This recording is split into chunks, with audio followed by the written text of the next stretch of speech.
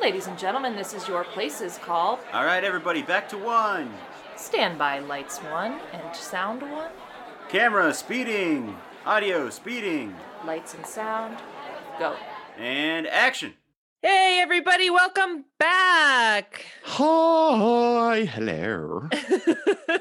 This is Pretend World's Real People, the podcast about arts workers and the importance of their work and their lives. I am one of your hosts, Stephanie. And I am Tyler, and we have a little trip to make across the Atlantic today, as Woohoo! our next guest is a British performer of stage, screen, and most recently motion capture.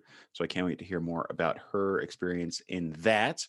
Super excited to have her on the show today. We've been talking for a while, and I'm gonna give her crap for this later on, but I'm still waiting for my Harry Potter letter she hasn't sent yet. So without further ado, let's introduce our newest guest, Amy Floyd. Amy! Hello, Amy. Hello, hello. How are you? I am fantastic. How are you both? Oh, We're doing good. all right. Yeah. Good. We're making it through this, what am I? Oh, we used to call in this college. weirdness Yeah, that's happening this in the weirdness, yeah. And in college, January is always a tough month, but February is even more tough. And in college, we used to call it Febtober, and we would make like it extra special and fun and have all of these things because February is like the worst. totally needs like a big holiday Yeah, that you can celebrate. yeah, Just like, exactly, yay, exactly. bring something kind of Valentine's Day is spring not that day. We need like a different day.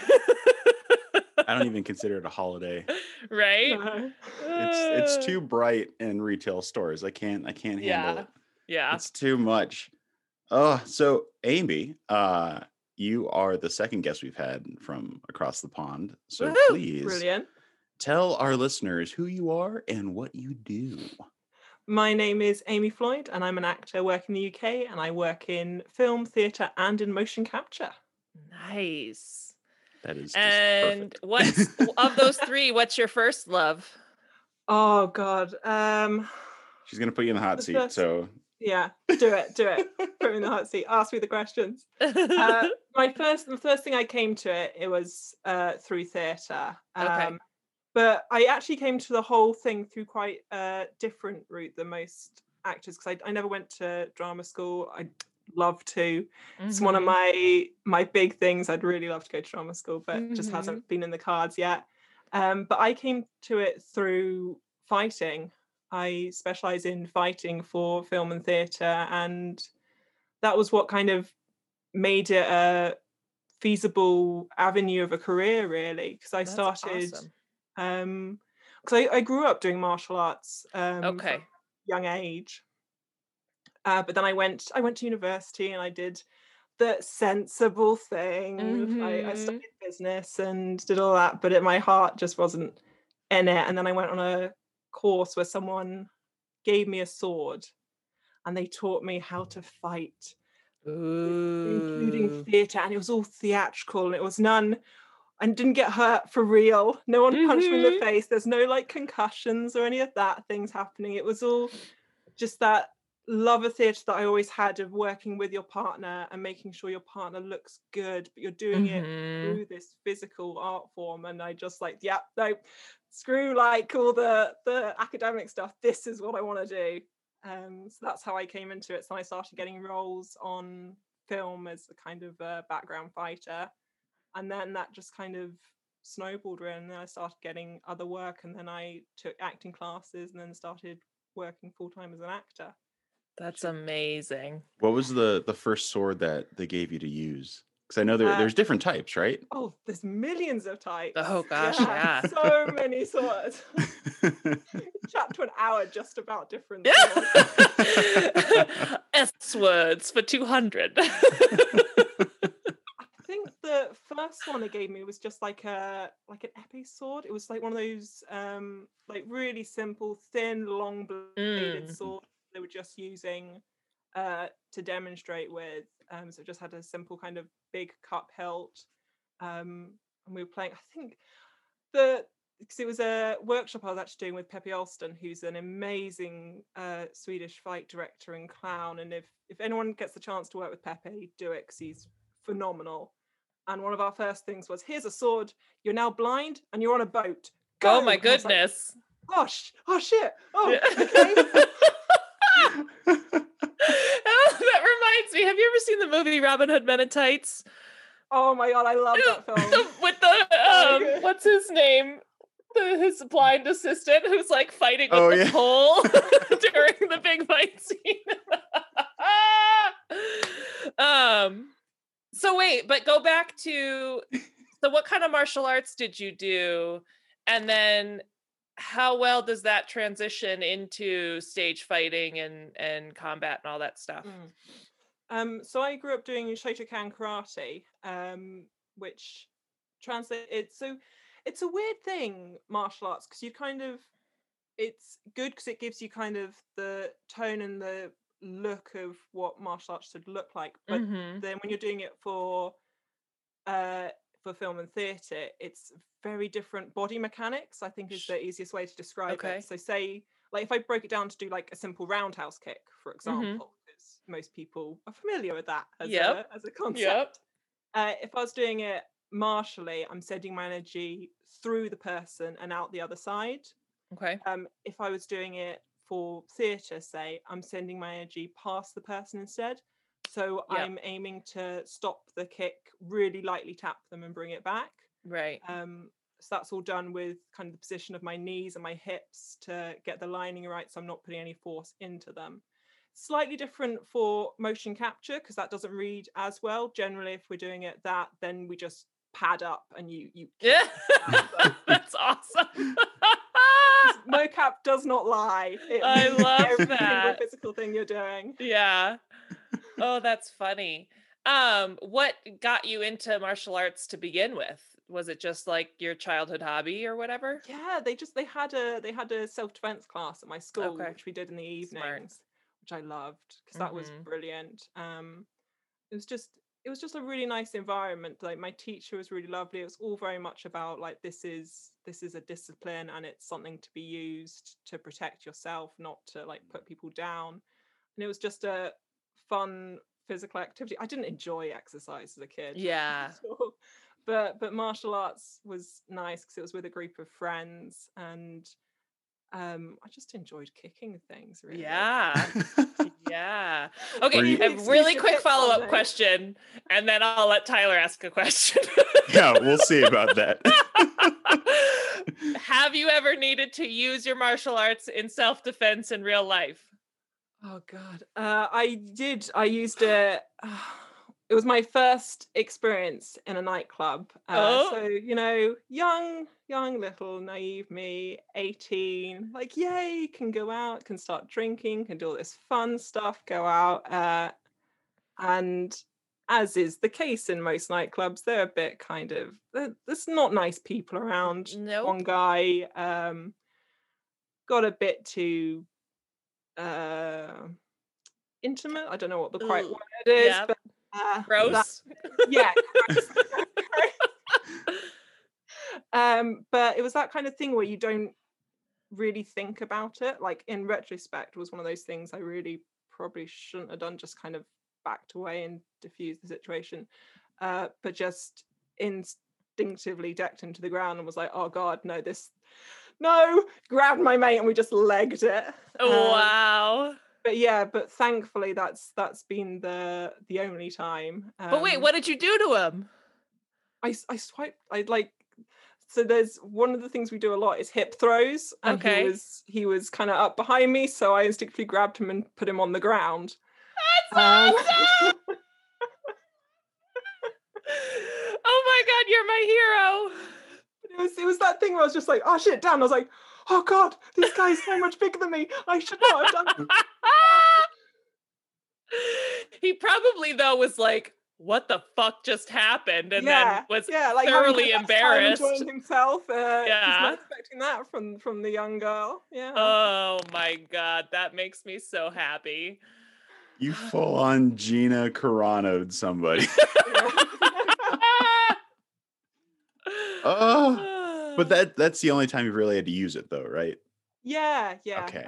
Thankfully, it's yeah. That's awesome. Yeah. So Luckily, not been in too many nasty situations in my life. yeah. Fingers crossed, none of those come up again. Oh God. I mean, I do fear for whoever tries to mess with you because I've seen your training videos and it's frightening. Here's the thing, right? I used to be a lot more powerful, and now I'm doing all the fake stuff. I've so ingrained to not hurt my partner. I now find it really hard going back to the martial arts stuff. So I recently got back about 3 years ago. 3 years ago, started taking up Taekwondo. And that's a full contact sport. The instructor's like, yeah, come on, Amy, like kick me, like I'm giving you permission. I was like, I'm really trying to kick you, but like everything in my body is just fighting not to. Wow. So it was so hard to learn to not kick my partner hard. But now I'm trying to work the other way. Have you ever had that experience on stage or on film where you accidentally clipped somebody? I did. I remember doing my very first. So in the UK, you have different examining bodies who train you up for fighting, and I can remember doing that in my very first level 1. So when I was just starting doing this, and we did a chest kick, and my poor partner, Tom, bless him, was like, "Yeah, no, come on, like let's do this, like kick me," and I kicked him, and the poor guy was just like, Oh. "No, not quite like that." I was like, "Oh God, I'm so sorry." But thankfully, had not too many in like actual shows. I mean, you always come away with bruises and things when you're fighting, especially for film, because you are pushing it that much harder, and it's also just repetitive motion. So if you're, for example, blocking someone a lot with your arm, you're going to end up bruised. It's part of the game, really. But it's, as long as you're not hurting each other, then it's fine. What was your? I'm trying to think now of any like I don't think I've ever, like, you get the occasional thing, but like not like a big hit doing fake fighting, which is nice. I much prefer that over being punched in the face repeatedly with karate. Yeah, right. Oh, thank God for that. Well, what was the first fight scene you had on film? Because I mean, you started in theater, went into film. So was it more of a like a period medieval Renaissance piece, or was it more of a contemporary piece that you started in film? The first one I started in film was a Celtic piece. So we were all, it was kind of medieval times, so we're all in, and that was with a big longsword. So it was a big mass kind of melee battle situation. Oh, So that was my first kind of experience of fighting as a big group on sets. Then they had the principal actors fighting in the center, and then we're there to fight around them, sort of kind of like a protective shield of choreographed fighting. And then on the outside, you have people who are much more kind of HEMA fighters or LARP fighters, and those guys are just killing each other. Like, it's just like, oh God, that looks painful. I'm not quite sure what's happening over there. So we're there to protect the actors and make sure they don't get hit, and make sure that certain storytelling and acting points are being portrayed for which is necessary for the fight. That does kind of bring up a question that I didn't realize I had until now. Do you know how choreographed are, like, in things like Lord of the Rings or these big movies where there's huge battles? How much time do the extras who are doing this fighting have to learn what moves they're going to do so that they're also being safe? I don't know. That just seems like a really massive project. Yeah. So it really depends on the project, and it can vary immensely. So things like Lord of the Rings, those things, they had a big rehearsal period beforehand because they've got the budget to do that. Quite often they don't. So one of the ways that people can get around that, if they don't have time, is working with foam weaponry. So ones which aren't going to injure people if they get hit. But one of the tricks people do is you have rolling choreography. So you have choreography of, say, maybe 8 to 10 moves, and you'll have maybe 2 or 3 sets of those. that you can then fight and then just loop Got continuously. it. And because you're moving in space and you're doing slightly different footwork for each, people aren't going to tell. And when you've got Right. like 50 people on the set doing Right. that. And one really lovely ones you can do. So quite often you'll have like cue moves. So like there may be a certain move where I bring my sword up over my right shoulder. I'm signaling we're going to start like section 2 of this fight. Got it. In which case I'm on the battlefield, I run up to someone, I make that move, this is the section they do, they pick up that cue, and then we'll fight that section to its end. Then there'll be a break apart and you find someone new. But it's Got it. keeping that energy level going throughout the fight, not letting it drop, because this can be, you can be fighting for a good long time, like kind Yeah. of like 6-7 minutes, which doesn't sound Wow. that long. But when you're going hell for leather, there were like big Yeah. old swords, that knackers you quickly. But Yeah. it also makes you appreciate, like in the olden days, like big on battles, which would go for hours, like days, like the Right. stamina those people must have had. Ah. That's crazy. That's Exhausted so just listening to interesting. that. Uh-huh. And I mean, you're in some sort of like costumed armor that I'm sure weighs a bit, depending on what you're doing, right? So, I mean, you have to add Mm. what, 50 to 60 extra pounds on top of that as well? Yeah. So yeah, depending on the thing, I find quite often the heaviest stuff is like the big woolen stuff, surprisingly. Mm. That Wow. weighs, especially if it's raining. If they have a rain machine going and you just start getting sodden, that gets having things like chainmail aren't actually that bad because it distributes the weight all over your body. The main thing, all right, with chainmail is sometimes to keep it clean, it's like rolled in like one show I had, it was in like some kind of petrol thing to keep Ugh. like the air off it so it doesn't oxidize. So it was more the smell of it was Yeah. horrendous. Ugh. I feel like that's like I think I still shouldn't be some legal. Isn't that t-shirts. dangerous to your health? It's like being cleaned. It's not like dripping. I'm not like a kind of still eel though. from the Ugh, the sea. fumes. I feel like Yeah. there's an infomercial It's at 2 a.m. that's coming that says, "Have you worn chainmail on a theatrical performance?" Yeah, right. yeah. Try this Oxbegon. It's non-petrol based. Do you have a preference of the type of stage fighting you like to do? Or not really, kind of like to cycle? Not really. I love it all. Yeah. One of the questions I always get asked is what's my favorite weapon to fight with, and I love them all. Yeah. Whichever one is in my hand at that moment, that is my favorite. I love that.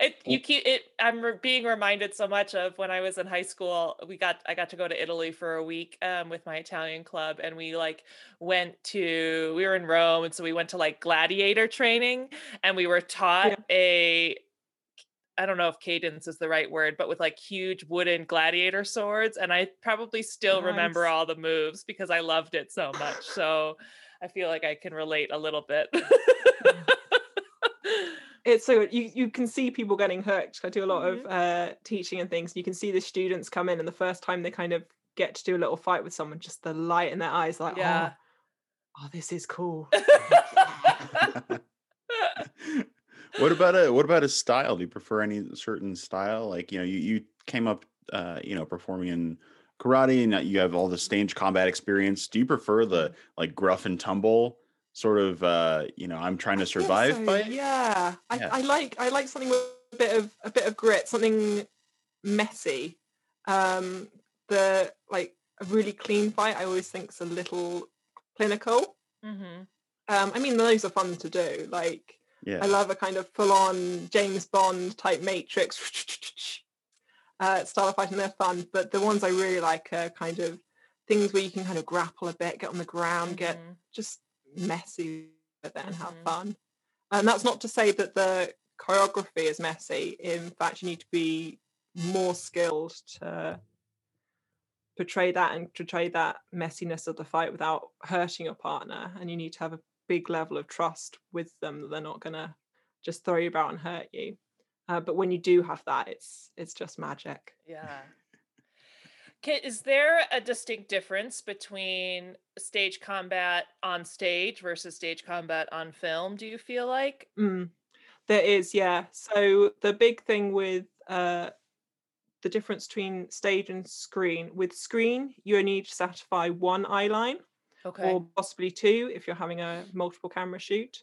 With audience, you've got hundreds of eyes, and if you're in a big theatre, you've got all those levels of as well. So if you're trying to make a hit work, it's got to be big. You've got to make it seen, and stage is also slower because if film, say for example, I'm doing a knife fight and it's up and gritty, I can use the camera to show the audience what they want to see, so I can cut to a close-up of the knife being drawn and the audience sees that. In stage, you need to have those still moments. The audience needs to see the actor picking up the knife and see the partner's terror of it coming towards them. If it happens too quickly, it blurs and they're like, well, something happened, I don't know what. You really need to kind of highlight the storytelling moments a lot slower for a stage audience than a film one. I was waiting for a follow-up question. No, Oh. no. Now you're just dropping the ball. I'm trying to be really good about not hogging all of the time. So that was the best awkward silence we've had in a couple of weeks. yeah. I really appreciate moments like that. So I've seen you perform, in class for different assignments we had, working under Victoria Atkin. Do you prefer the combat type of performance, or are you now leaning more towards, I guess performing more as a character? Yeah, like less. I love them both. What I love best is a character which can combine them. So if I have a character like in a show who's acting most of the time, then has a couple of fight scenes here and there, that is the golden ticket. I love combat and I love acting. They're the same beasts. And what's great now is kind of the progress which is being made, and there are more roles for women to fight, which is fantastic. So when I first came into this, my combat and my acting were very separate, because all the acting roles I was getting I was the girlfriend or the one who watched as people fought, and oh my goodness, look at that over there. And now I'm getting roles where my character is getting to do the fighting herself, which is brilliant. That's what are some of those roles, or can you give us an example of a role that you would really love to do, because it does have that combo? So one of my favorite kind of dream role, which I just got to play over the summer, was Macbeth, and I got to play Macbeth in Macbeth. Wow, that's awesome. That was phenomenal. That was a role I was like, no, I'm never going to play that. That's like, that's a traditionally male role. But I was working with a theatre company and they do gender blind castings. And so I got to play Macbeth. That's awesome. And I got to play this battle-hardened warrior who just beats the shit out of Macduff. That's amazing. That's so cool. Yeah. It's so cool, and it's such a beautiful, like I adore Shakespeare so much, and it's such a intricate character, because he's kind of this fallen hero, really. So getting to portray all those different scenes of him alongside the violence, I loved it. It was such a nice thing as well, because I did it this summer, so it was doing it through lockdown. Yeah. And just things. Was it an outdoor thing? Yes. Okay. Outdoor. Nice. So cool. Outdoor and socially distanced, so it was quite intimate audiences we had, because you couldn't have too many people. That sort of made it a little bit more special, really. Yeah. Yeah. What would be a contemporary role that would be fun to play that you think? Oh. And it doesn't even have to be for stage. Like, you could pick a movie that already exists, but I don't know. Floyd in Die Hard. Right. I don't know, anything. I'd like to do a spy thing. I think spies are always fun. Although I do have a preference for period dramas, like something like The Musketeers. Oh my god, I'd love to do that. Like, give me a sword and a cape. Yes. Right. That's fun. Have you seen the advertisements for the Nevers coming out on No. HBO Max pretty soon. It's basically about a group of Victorian women who gain superpowers. Oh my god. Okay, Yeah, I need to watch like- the Nevers. I'm writing this down. It looks. I actually thought about you when I saw the promo. Like, she would be perfect. in this Tyler, show. Brian said that they don't have HBO Max out there, remember? They have HBO though. Oh, Right? okay. I think. I mean, we have ways of watching stuff. I was waiting for that. Listeners, you could see it in Amy's eyes right now. VPN is commonly used in her household. I'm also curious, since you just mentioned how much you love Shakespeare, do you feel that being British, being from the UK, he's kind of like this, you almost have to love him because he's just so ingrained into your culture, whereas I know in America it's kind of like a love-hate relationship with him. There are lots of Americans that love him and a lot of Americans that hate him. It's definitely a love-hate over here as Okay. well. I think the hate is from school. Sure. It's not the way Shakespeare should be studied clinically in a classroom, just reading it with no emotion or no seeing it. I think Shakespeare has to be lived and it has to be performed by actors who know what they're saying. Really appreciated it. I hated Shakespeare growing up. I thought it was pretentious and I couldn't understand any of it. And I was like, why can't they just do what they're saying? I couldn't follow plots and things. But it was the difference then between going and seeing it in places where when an actor who knows what they're saying, it doesn't sound like olden time English. You're like, oh no, wait, I totally got everything in that monologue. Like, right. It makes sense. And actually studying it through sword work was one of the big click moments for me. Because it's a whole different language, Shakespeare, that we just don't have anything that equates to it nowadays. For example, if you take dueling, we don't have any concept remotely like dueling here. It's the same, if I was going to modernize it, if someone insulted your honor, which we're like, oh yes, insulted my honor. But it's like, no, if you had your honor, that was how you got a job. It's how you had your house, land. It's how you'd find a marriage partner. It was everything. If you lost your honor, you would be on the streets and you would have nothing. That's how kind of the level of the slight could be. Wow. Because you didn't have like background checks or anything else. Like this was all you had was your name and your word. Right. So to risk losing that is a huge thing. And there's so many beautiful examples in Shakespeare's writing which we don't understand. For example, if I'm taking Romeo and Juliet, which is a very common Shakespeare play which everyone knows. If you're looking at something you hate, so many people do. I think it's that example. Like that's what we have to read. We have to read Romeo and Juliet and Hamlet like so many times. And I also just think it's like about two teenagers that think they're in love and then kill themselves over it. It's a little meh. Midsummer is my I'll see if I can Shakespeare. Try and convince you then in this conversation. Thank you. Yes, do it. Let's have an argument. So basically swords and weapons evolved over the years. Basically people try to find better ways to kill each other. And if we went back kind of in that era, it's that play takes place over a shift. So you've gone from having people who are trained in English families by English noble lords to train with a longsword, so that big medieval knight's weapon, and those would be used to kind of bludgeon people pretty much. So you have this big heavy armor used to protect you. It wasn't very much a cutting weapon. You'd just beat people till they broke and couldn't move anymore, and it's like, yay, I won. And go away. And then you have this shift where suddenly the noble lords aren't having their sons trained by English people. They're sending them abroad to Europe, to Spain, to Italy, and they're learning how to fence.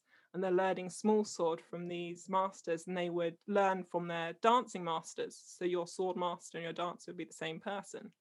And it was this much more live form of movement. So you've gone from this big, brawny, we are men and we are Englishmen fighting, to these really small, lithe guys who just dance around you with these really tiny, really thin, really sharp swords, which we could do a tiny hole and that would kill you. So when you have that scene in Romeo and Juliet with Mercutio and he gets stabbed and they're like, "Are you all right?" Like, we're used to people coming off battlefields with limbs missing and being fine. Like, you seem to be putting a bit much of a fuss for like this tiny hole you've got in you. It's like, it's tiny, but I'm at Graves' door now. This is it for me. And no one even is noticing that I am dying. And it's just this shift, and I love it. And it says so much about the different characters if you then know the terms. So he says, "Come, sir, you're passato," which is it's a fancy sword term, and it's like, we don't do that over here. Like, Tybalt, with your fancy new skills you've learned, go away. And then those fancy skills kill him. Yeah, I love it. Have you thought about writing anything? Jumping off of that point, writing your own contemporary theater piece, or just writing anything in general that you want to make? So I am not a writer. Yes. Because this is one of the challenges. So this year, to kind of keep myself out of the drudgery of lockdown, is I set very many people to challenge me to various stuff. And one thing Tyler challenged me to do was to write. When I write, it sounds sort of caveman lingo. It's not the pretty piece. It goes back and forth. There's not much storyline or plot happening, and it all sort of goes down weird tangents. Bless one of my directors I work with a lot is also the writer for our shows, which is brilliant because she knows then exactly what she wants out of all of us. She's written this piece, and then she'd something could happen in a scene, and she's like, "Yeah, that's why I write them, Amy." Just don't help me with like dialogue you've made up. Like, no, let me speak someone else's words. I sound much better that way. I mean, that's where you start. You start with something that may not be your best work. I can send you the script I wrote when I was 14, and it's complete dog shit. It is nonsensical and doesn't mean anything. But you start to gain. For those of you who don't know, Amy also followed, or is still following, I think, the push-up challenge. 50 push-ups for 30 days or 50 days? Yes. This is what you get when you ask a bunch of stunt people to give you a challenge for the month. No. I got do 50 push-ups for 50 days. Oh no. Yeah. I'm on day 27 today. It is going well. I've not died. I cannot do one, so that's awesome. Good for you. But take it up, Stephanie. Do it. Nope. I'm working. I'm already. My goal is to be able to do a pull-up, so we're working on that. She's been going to the gym like every other day and completely dedicated. So you're not alone in your personal challenges. If you could do a pull-up, you can do a push-up. Like, I know. Pull-up's a whole other like level. Yeah. But I don't have a lot of upper body strength, and I have weak wrists, so it's always harder for me to do the push-up. Neither do I. I have no upper body strength at all. I started on day one with my knees and did a few, took a rest for a while, did a few more.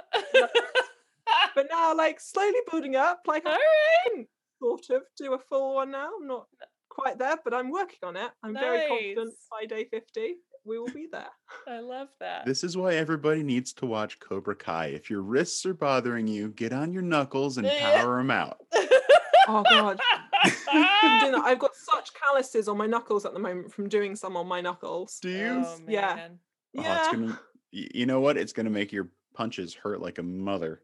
That's for sure. Indeed. Building up. Just gonna go through trees with my punch. That's what I want. Sorry, go ahead, Tyler. I'm going in. So I want to talk about the mocap stuff you've been doing. Yes. Did that start after Victoria's class, or were you kind of in and out of that before? So I'd done motion capture before Victoria's. A lot of training. I work with a company called Captivate Action in the UK, and they specialize in motion capture. So I trained up with them and then been assisting them on various courses they've done, but it's all been very much kind of research and development type stuff. Never much more as an assistant there or as a student rather than doing it professionally. And then it's always something I wanted to explore because I love it so much. And it's like, what other place do you get to imagine your entire surroundings and they just go, here you are, picture, this is kind of the brief of what we're describing to you, now go play. And you're like, yes, there's a dragon there, of course there's a dragon there, I'll do it. It's a wonderful, wonderful medium. And through Victoria's classes, I met some really wonderful people, and one of them introduced me to her agent. It was like, I think you guys would get on really well together, and we did. And she's been getting me mocap work, which has been one of the like massive silver linings of this whole lockdown experience, is getting to do that. It's been phenomenal. I'm so happy that worked out for you. Honestly, like the second they put the post up from the agency and that you're going back in the volume, we were all so excited. And like R&D, that sounds like fun. Are you just testing out the area and different actions for the company for future projects or for current projects? So for quite a lot of the time it's to help the tech guys when they're learning how to animate, not so much with the current systems, but it used to be very precise, and if like you lost one of those little dots, the whole machine would go haywire. So they needed to learn how to clean up the raw footage and things. So we'd get in the space, we'd do fights, we'd roll around, do different stuff, and then dots would be everywhere, bits would be on the floor, bits would be on us, and we're like, there you go, that's your homework for today, clean that mess up. So that was brilliant. But then it would also be for projects if they were looking so animating like shorts or things, then you come in and do a little bit of acting in the volume for them to do that with. But then working very much with the universities and various places in partnership, which means then you get practice doing mocap and they get practice cleaning up your footage, and then together you make something really nice. Hopefully. So what mocap, is there anything out that you were a part of? Like we could either play that video game or watch that animation and be like, that was Amy. No, not yet. Okay. I just finished in December doing some stuff at Centroid, which is Pinewood Studios in the UK. Which was awesome fun, although I won't get to talk about it for like 3 years or so. Oh no! The mocap timeline is like insanely long because this is a new project they just started on. So they're like, yeah, we like it's going to be released at a certain point, but it takes ages for them to do all the things for you. Just like, great, this is really cool. I have now be quiet about this for ages. It's like, oh man, it wouldn't happen to be an Adventures of Tintin sequel, would it? I so wanted to do that. Like they're meant to, like, when's that coming out? That was meant to be like soon, and that film was fucking awesome. We're gonna be 40 by the time that comes out. I guarantee it. I was such a fan of Tintin growing up. It was one of my like first audiobooks was the Tintins. That's funny. Is there an animated project you'd like to be a part of outside of the Tintin universe? I mean, I've just finished rewatching Avatar, which I love. And if they ever did a proper, there has not been a film, we're not talking about it. If they did a proper live action, something like that would be phenomenal. Like not a remake, don't remake it, just give us a new Avatar and play with that. I mean, you've got 4 movies coming up. You could tap into the studios over there. They might still be casting. The Avatar: The Last Airbender. Oh shoot! Whoops. Yeah, that's what I thought. I was like, wait a minute, what? I'm nerdy, but I haven't gone to the depths of Avatar yet. I'm so sorry. I've been watching X-Men Evolution. No, it's a. Sorry, I should have been more clear when I first started that. It's Avatar: The Last Airbender is an animated TV show which features 4 nations who have different bending abilities, so fire, earth, air, and water. And it's a phenomenal show, like just brilliant character arcs and storyline, and people listening, you should go and watch it immediately because it's brilliant. So much cooler than James Cameron's Avatar. I was just gonna say, Tyler, can I clarify? Are they making more Avatar the Blue People movies? Yeah, there's 4 more movies that they're lining up, and they've been filming for 2 Why? years. I don't know, and I don't want to know. I feel like you should just, like you said, Amy, go into the Avatar live action, proper adaptation, something directed by somebody who, I don't know, made a John Wick movie or I don't know, just something that seems to flow a little bit more. For any of you who had seen the, was it 2010 Avatar film? Oh, Is it that when was a that came while out? ago. Yeah, something like that. Yeah, there's a support group for those of us who sat down and watched that movie. So we'll put that down in the shout outs because we are still suffering from many sleepless nights for that Oh, I film. think I I'll watched tell it you- actually with my brother's 3D, and it was terrible. 3D made it even worse. I quite enjoyed the film. Did you? Yeah, like it was long, but it was pretty, and I enjoyed it. But It was anyone's- pretty. What I do love though is the Disney World, the new Avatar ride there. That is cool. Oh. They put you on. I don't know what the big like flying creatures. I can't remember what their names are, but you're basically on one. It's like a motorcycle bike you're on, but then the thing breathes under you, so you can Ooh. feel it kind of expanding. And they have a massive. It's like oh, what's the right? It used to be like a you're in like a hang glider and you're floating over stuff. Yeah. Yeah, that one. It's like that, but you're Okay. riding an animal instead. So you've got a big curved screen in front of you with 3D glasses on, and then you kind of fly and move through the space. It's like you're flying on this big dragon. And I'm like, That's I love awesome. That's That so sounds cool. like fun. it. The queue was like 3 hours, but it was worth it. Yeah. That's hilarious. So what have you been working on during lockdown outside of thankfully you got to do your show over the summer and stuff, but what's keeping you busy? So that actually kept me busy for most of 2020, really. Oh, 'cause that's we did nice. we did 3 different shows. 3? Oh, okay. Yeah. 3 shows over lockdown, which ended up with, bless our poor director, because it was we're still locked down. Like we were in maybe tier 2. The UK has a whole tier system, and each time it gets a bit confused about what's happening, it makes up a new tier and makes up new rules for it. So I've completely lost track of what we're doing right now. But in the summer, so people could kind of form support bubbles, and then you could stay with those people. So that's what we did for the show, because we had a cast of 4. So we all moved in with our director. You did Macbeth with 4 people? Yes. Yeah. Wow. We do an insane number of doubling. Like it's so everyone's playing many different characters. I was lucky in Macbeth, and I just played Macbeth because he's in The whole show. yeah. But everyone else is literally going on one side, changing onto the other side. So loads of costumes. But it's not. I think our most changes we have is we do a Christmas Carol, and one of our actors plays about 19 different roles. Oh my goodness. And she's phenomenal. Every single one of her characters is so different in every single show. Just the way she moves, the way she talks. Like she could come on not in costume and be like, oh yeah, obviously she's playing that person right now. So that's wonderful to get to work with people that kind of talented. Oh my god! Would That's you ever do that? awesome. Yeah.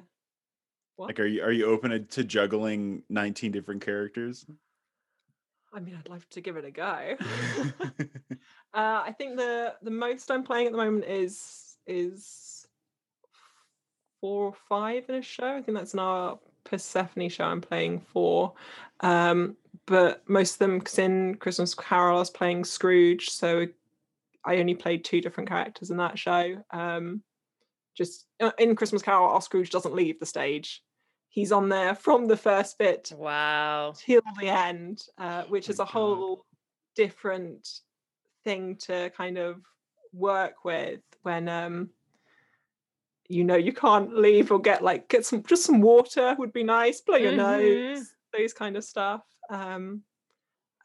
We started, when we started doing the run, it was a continual show, so it was like an hour and 10 minutes or something from start to finish, and then we ended up putting an interval in, which I liked a lot. Mhm. But yeah, because there's a lot of moments of in our version anyway, because one of the things that's also with 4 people, so our writer adapted, and the way she works it, because it's quite hard obviously to do a show with only 4 people when you can only have 4 people on stage. So one of the brilliant things she's done is she's taken everything into the side rooms. So instead of having like the big like banquet scenes or stuff like that in Macbeth, it's just off the chamber. Interesting. So people are having those kind of, so it makes the whole show a lot more intimate. So you'll see it's focused very much on the relationships between the characters and all these things that kind of happen behind closed doors. So the party's going off in the other room, and then Scrooge and his love interest are there, and then in wanders his best friend to have a watch and stuff like that going on, which is a really nice way to work it. But it doesn't mean that Scrooge in our version has a lot of monologues while various changes are happening. And we have puppets in the show. Oh, fun. Yeah. So Want and Ignorance, who are like these creepy children characters, they're all played by terrifying puppets. They're not nice. Yeah. They're really terrifying. They scare me each time they appear from under the robe. I'm like, ah! Amy, but then we...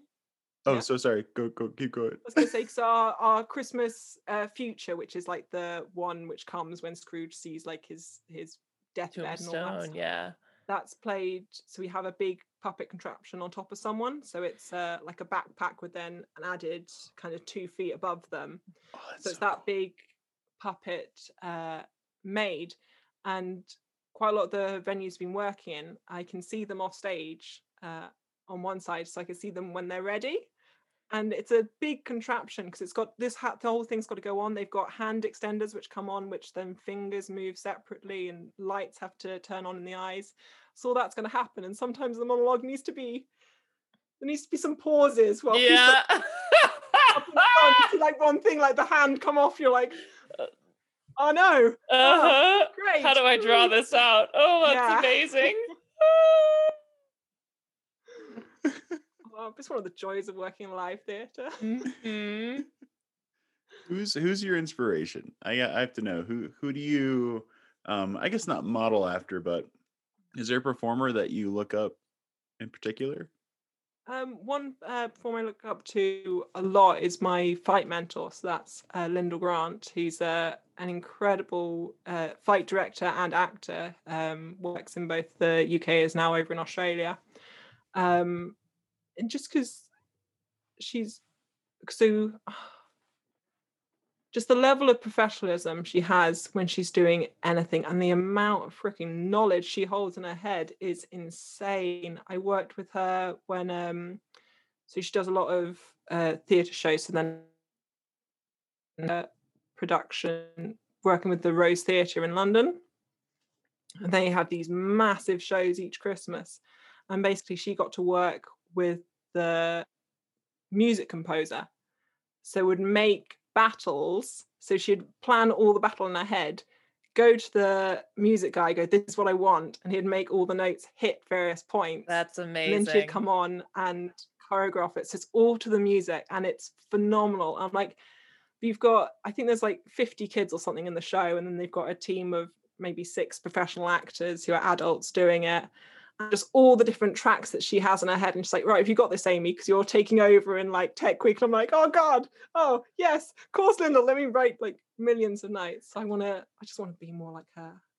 She's at the moment working in Australia on Harry Potter, so she's one of the swings in that. So yeah, she's putting all those track knowledge to good use. That's awesome. So yeah. Oh, I had it and I lost it. I can always tell you. I can hear the breath. I'm like, okay. Yep. Oh, maybe. Nope. Nope. Nope. Nope. Catch it. It's all right. Catch it. We need a mental colander for all the Do you questions that we drop. have do you have a favorite actor from certain TV, film franchise or whatever that you're like, that's a career I would be happy to have? Oh, like most of their careers, I would love Okay, to. some people have like very specific, like I don't need to be Angelina Um, Jolie, but if I could be Natalie Portman or something like that. Oh, I don't know. Something like one of the careers I like is the guys in Supernatural. I think I'd love Mm. to be in a show like that, like a Sorry, Tyler made the best like a face. I long had to laugh at it. just because that's then you get to work like they work with each other. So you've got that one person Mhm. who's a complete constant in a show you're doing Mhm. and they have just such lovely kind of brotherly relationship with each other and having that kind of support. And then also getting to do this show which has fantasy and fighting, obviously. Mhm. And going on and getting to work with an amazing team of directors which are coming in for each episode. Something like that would be awesome to get to do. And things Did like you as are well, you a like super Oh, go ahead. I was going to say as well, if I was going kind of English, like the BBC stuff, like Mhm. Merlin. Oh my god, working on a show like Merlin. Wait, how many seasons of Merlin are there? Because we had it out here for a little while and I loved it, and then we didn't have any more seasons. I can't remember how many there are off the top of my head. Oh wait, I've got them up there. I'm not sure they don't have the numbers. I'm not quite tall enough. There's quite a few. Okay, I think we only got like there's at least 4 3. seasons. Ugh. I loved that show. Yeah, that was a good show. Yeah. I've surprisingly never seen that show. Oh, all right. You I need was to watch that show. I do need to. I was obsessed with Sherlock, the IT Crowd, Black Yes. Books, like a bunch of all these BBC shows. I've never seen most of the fantasy shows. All right. Well, But I have seen I'll- Supernatural, so that's why I geeked out a little bit on this side when you brought that career up, because that is are every actor's dream. Are you a Supernatural fan from the beginning, or did you like kind of do a binge post? Because Tyler I and his binged. Tyler and his girlfriend are trying to convince me to also Shameful. love it, and we're halfway through season 1, and I appreciate it for what it is, and I'm enjoying watching it, but it's just so cheesy because it's so early, like that I have to point out a lot of the things, and Tyler wants to punch me every time, but No, I wouldn't go no. that far, Yeah, there's many episodes where I've sat back and went, "What? That is the meanest thing she's ever said to me," and it was about a show I had nothing to do. But as far as productions go over there, are you still in one of the tiered lockdowns, or are things So starting to look up? We're now in like a complete lockdown right now. So it's like you don't mix with like any other households, you stay inside. Things are still open for work, so some films and things are still going ahead. No theatres happening here.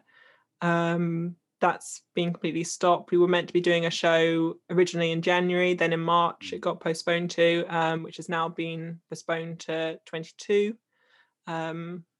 Just because of the uncertainty, we're not going to keep pushing this. We're going to do it next year, so that's to look forward to. Some films are happening, but it's very much a lot of precautions being taken place. So it's all still quite tough. Mocap's happening, so that's good. That's exciting. But yeah, it's all very much stopped. Nothing's really happening in the UK right now in terms of like normal life. Yeah. What about I've noticed a lot of digital table reads and projects of that, different medium. Have you looked into doing projects like that, or have you been approached about doing anything digital? So we've looked into doing things like that.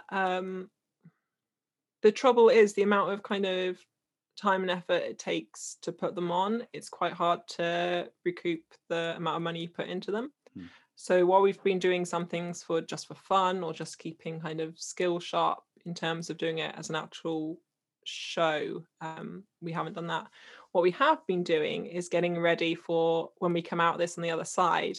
So one of the new projects I'm involved with is called Secret Storytellers, which is basically set in a post-apocalyptic world where storytelling is forbidden.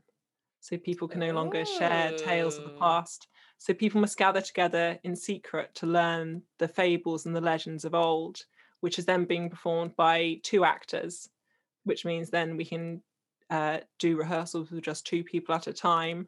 So then as soon as bands lift and we can gather audiences together again, it's ready to go.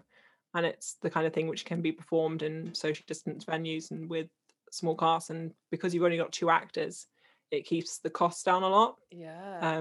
Which then makes it more financially viable.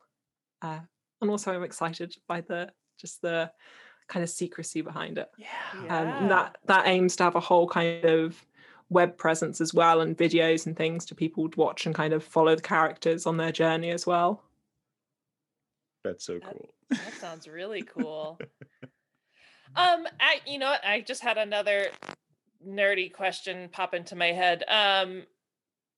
You know, in the States, if you want to be a professional actor on stage or on screen, you're either part of Actors Equity Union or you're part of SAG-AFTRA. Like, what is that like to be a quote unquote professional performer in the UK? Like, do you have certain things you have to do or like be a part of?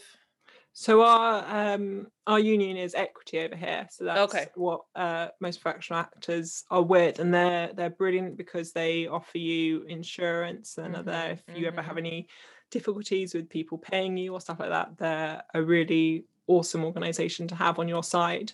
And to get that, you need to get a certain number of professional credits before you can join with them.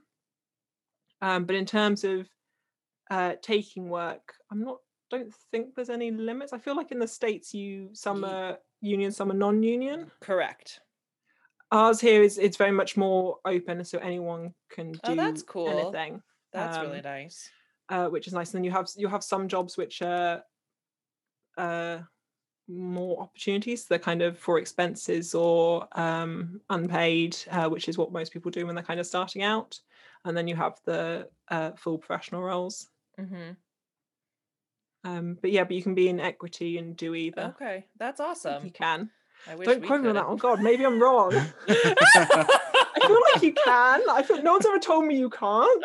You're gonna get like a letter after this episode comes out. Cease and desist all non-union work. Midway through this, just someone barges down my door. Yeah. I think you're okay. We're spreading across international waters here, so I think you might be safe. However, we did get a note saying that we're pretty popular in the UK. That's right. We did after Brian's episode came out. There's something to hang on to. What are you doing outside of your challenges? Things, sharing with them.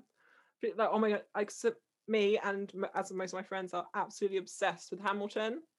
So when we had those people were like, I just think people need to listen to this. Like, podcast, my friend Michael, go do it. We need to bring him back. We will. Yes. Well, dude. When he gets another gig, I mean, I know he's been auditioning for a lot of pilots and stuff like that. So, but it's even harder out. I mean, I know you guys are in full lockdown, but we haven't had any professional theaters since we shut down in March. Like, there's been nothing except for like maybe under 5 or less very small things that happened over the summer that had to follow all of these guidelines or whatever. So and I know that with film, I don't know as much, but it's only just really starting to get back into gear. So everybody's been twiddling their thumbs for a year. I think this is finding the longest side year projects. Yeah. Appropriate side projects. Everyone, stay off of the dark web. What's a favorite story you have from all of the different things you've been a part of and work you've done? Oh goodness. Favorite stories. Oh goodness, I have a lot. That's okay. Oh, okay. Here's one. I'll go one because we're talking about mass battles, so I'll go a story about that. So I was filming a film up north, and for that we were all staying on location and camping. So we had just had this massive campsite of pitch tents where everyone was staying for the duration of the shoot. And we were down near a woodland, and it was before we started rolling, so we're just kind of going through some of the fight we're about to do. And then we looked up and we just saw like these tiny, like little threads in the air, just kind of floating through. We're like, oh, that's really pretty. Like, I don't know what that is coming out of the wood, but it looks really nice. And kind of blew past us. I'm like, oh wait, they're like little spiders hanging on. Oh, okay. And just the air was filled with something had clearly just hatched, and just thousands of spiders going up the thing.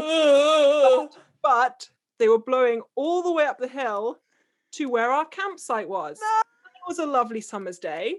All the tents were open. So in they all went. No!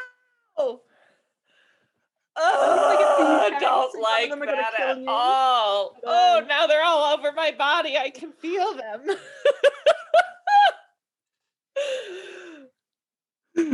That's insane. I mean, like, cool in the sense that you kind of got to see this thing that I feel like a lot of people don't see happen, but that coolness does not even come close to the horrifyingness of having them all up in your shit. No.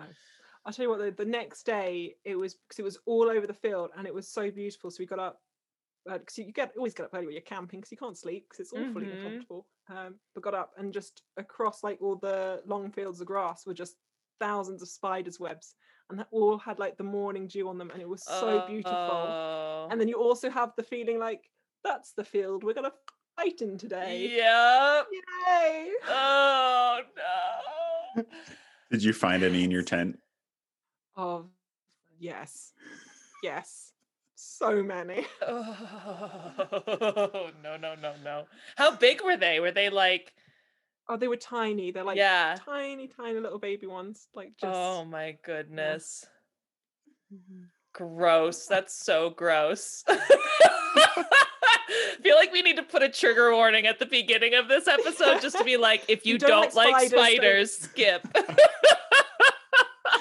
I mean, luckily you didn't tell a story about, you were asleep in the tent, you wake up because you felt somebody, like trying to tap on your leg or something, and then there's just a bunch of spiders all over. Yeah. I have one of those stories. This is a friend of mine who's Australian. So they were doing a theatre show out in the bush, and they were doing various touring things, and they have a scene in the show where they both get into bed.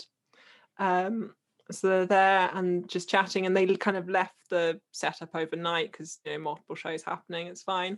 Came to the scene. The actor, he lifted up the sheet to kind of welcome his partner into the bed to join him. Lift up, and just a massive tarantula was on his thigh. At which point he shot out of bed as fast as he could, and it made for a very different interpretation of the scene they were just performing.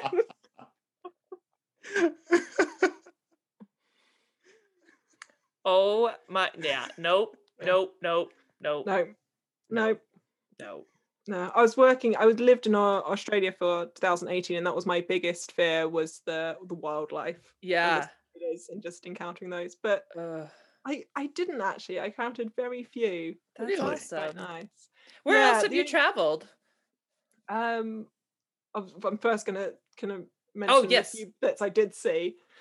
So like in the house and things, like nothing. We had like one above our door, which we just left to his own devices. But mostly than that, nothing.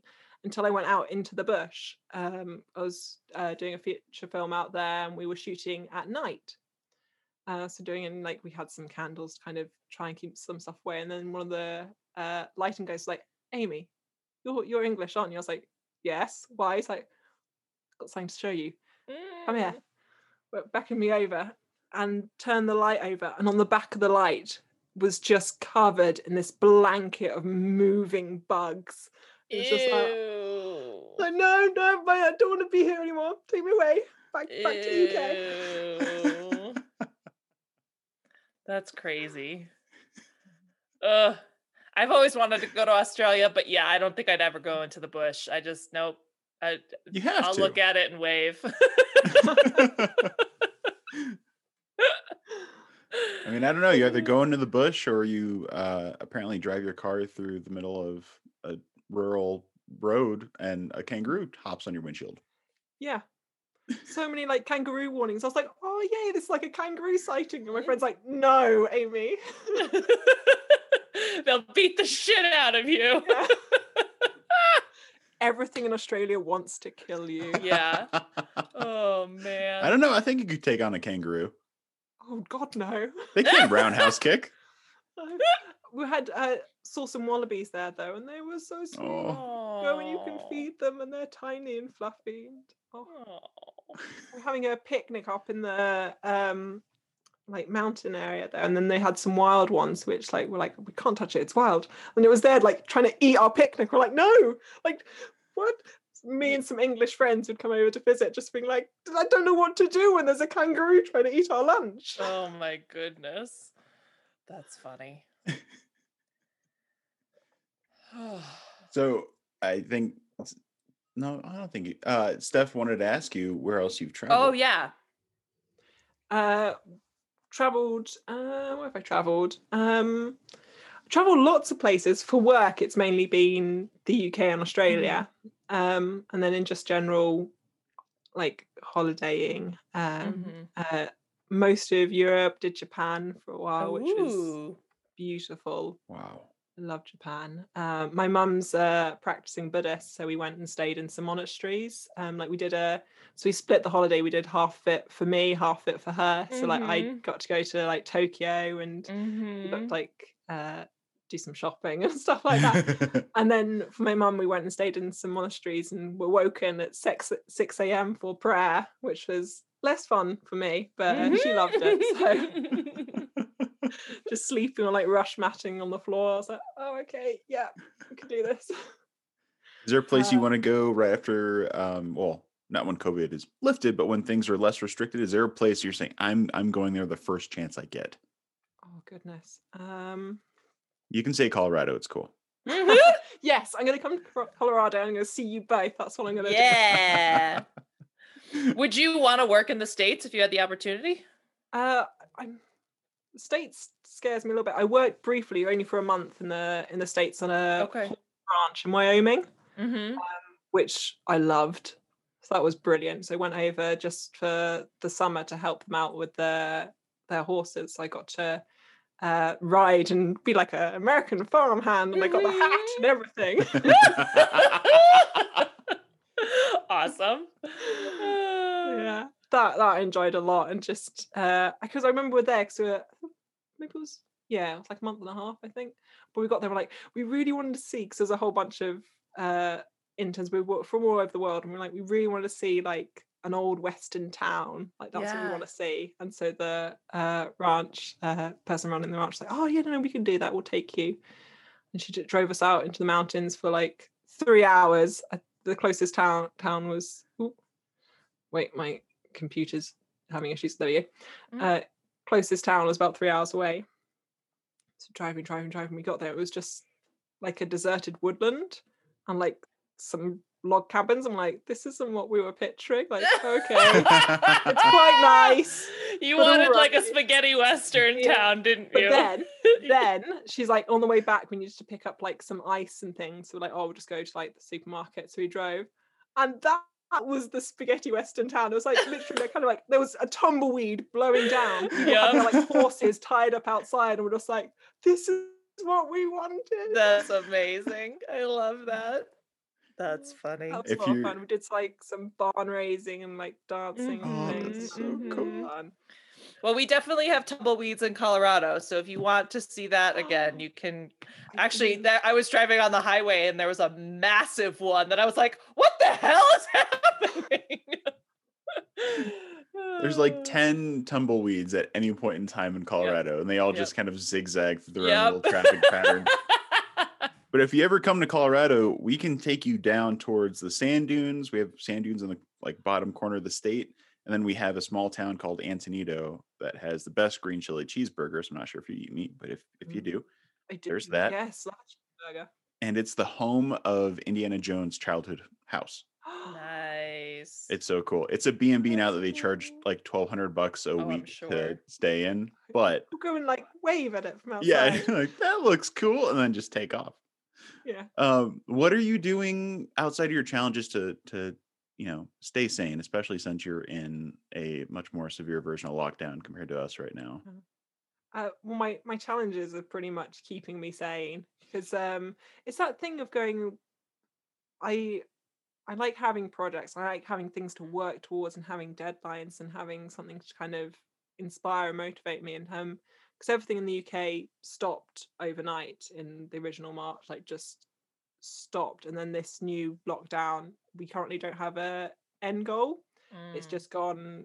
It's going to be this date, and they just keep pushing it and pushing it. So trying to find the motivation to keep yourself doing things has been tough. So I've just had friends and strangers challenging me to do different things, and that's been really phenomenal. It's kind of like that accountability of being like, so if you said you were going to draw me a picture, like where's my picture? So just doing that and having things to still do exercise with. So I've got some mates. There's actually, so me and another UK mate and a Canadian mate are all doing a splits challenge together. Ooh. And the thing of being like, have you practiced yet today? And it's like, I haven't. I'll go do that now. Yeah.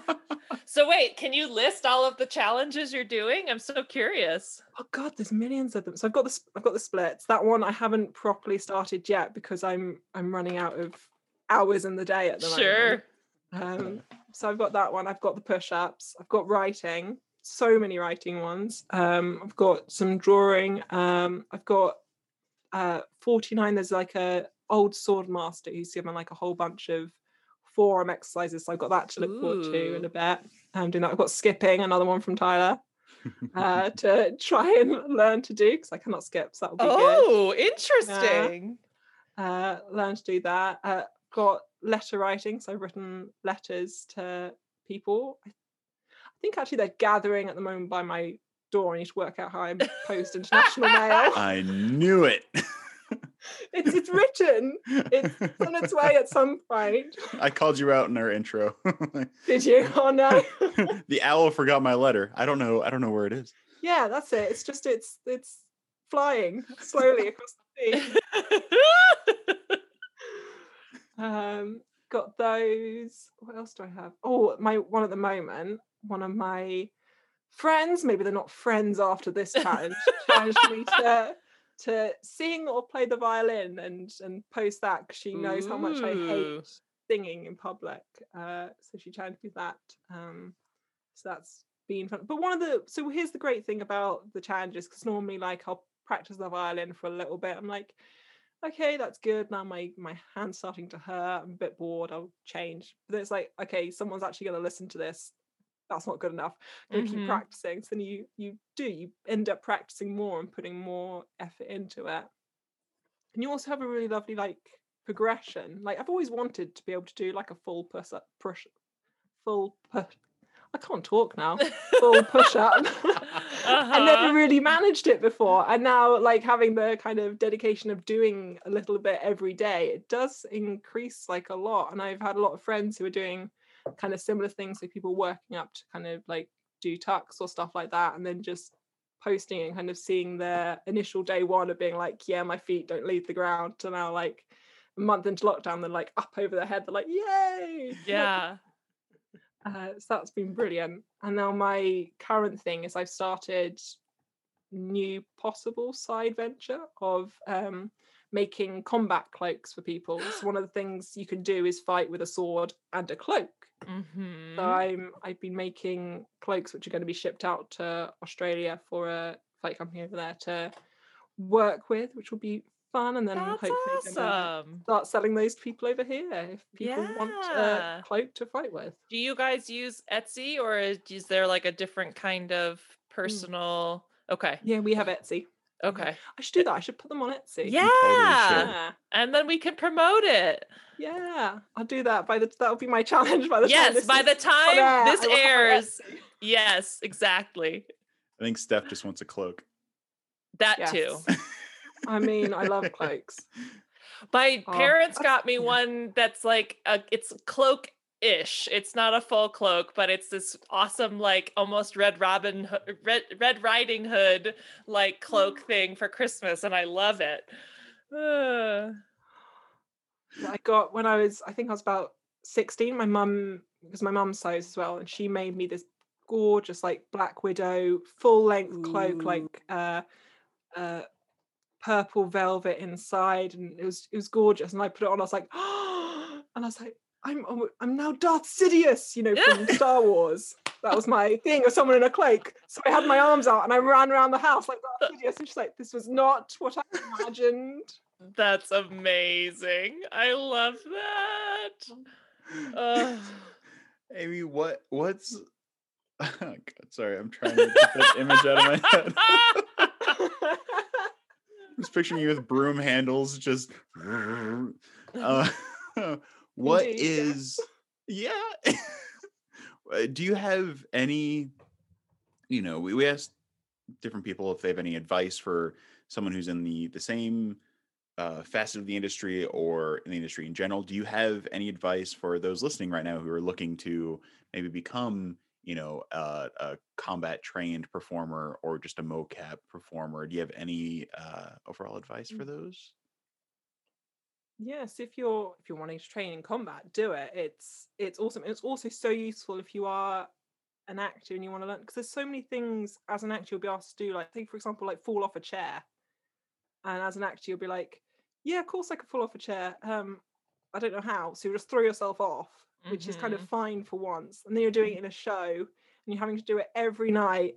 And you end up so bruised and so hurt. And you're just like, this is now a miserable thing. Whereas if you do combat, you can learn how to do it safely. You learn how to do it fun. You're like, yeah, with doing a take, I can do it 50 times in a row, no problem. Let's do it. So one of the things you can learn. So there's fighting bodies all over the world, and it's a small family. Everyone knows everyone, and we all gather together in Canada, normally every 2 years in Banff, and just beat the crap out of each other for a week, which is phenomenal. Which is called the International Order of the Sword and Pen, the IRSOP, and they bring people fight directors from all over the world come and train and just share knowledge, and it's one of the most kind of humble experiences. You've got all these people who are doing incredible films and like huge arena stunt shows, and they're just like, we're just like people like you, and we're here, and this is what we love to do, and come and join this love with us and share it. And you're just like, yay, okay.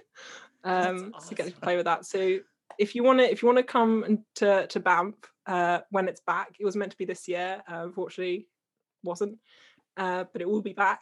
To come join us. But then I'm trying to remember who the American people are. But in the UK, we've got the BADC and the BASSC and the APC, just loads of different examining bodies who train you. Just Google stage combat and you will find people. I have not yet to work with a nasty person. They've just been so open and so lovely, and train with as many teachers as you can, because each teacher you learn with will teach you something new. And you can have a teacher who's literally been saying to you like the certain thing day after day, and it just doesn't sink in. Another teacher says it to you in a slightly different way, like, oh, that's what they've been wanting me to do for years. I get it now. So just keep training and find new people to play with.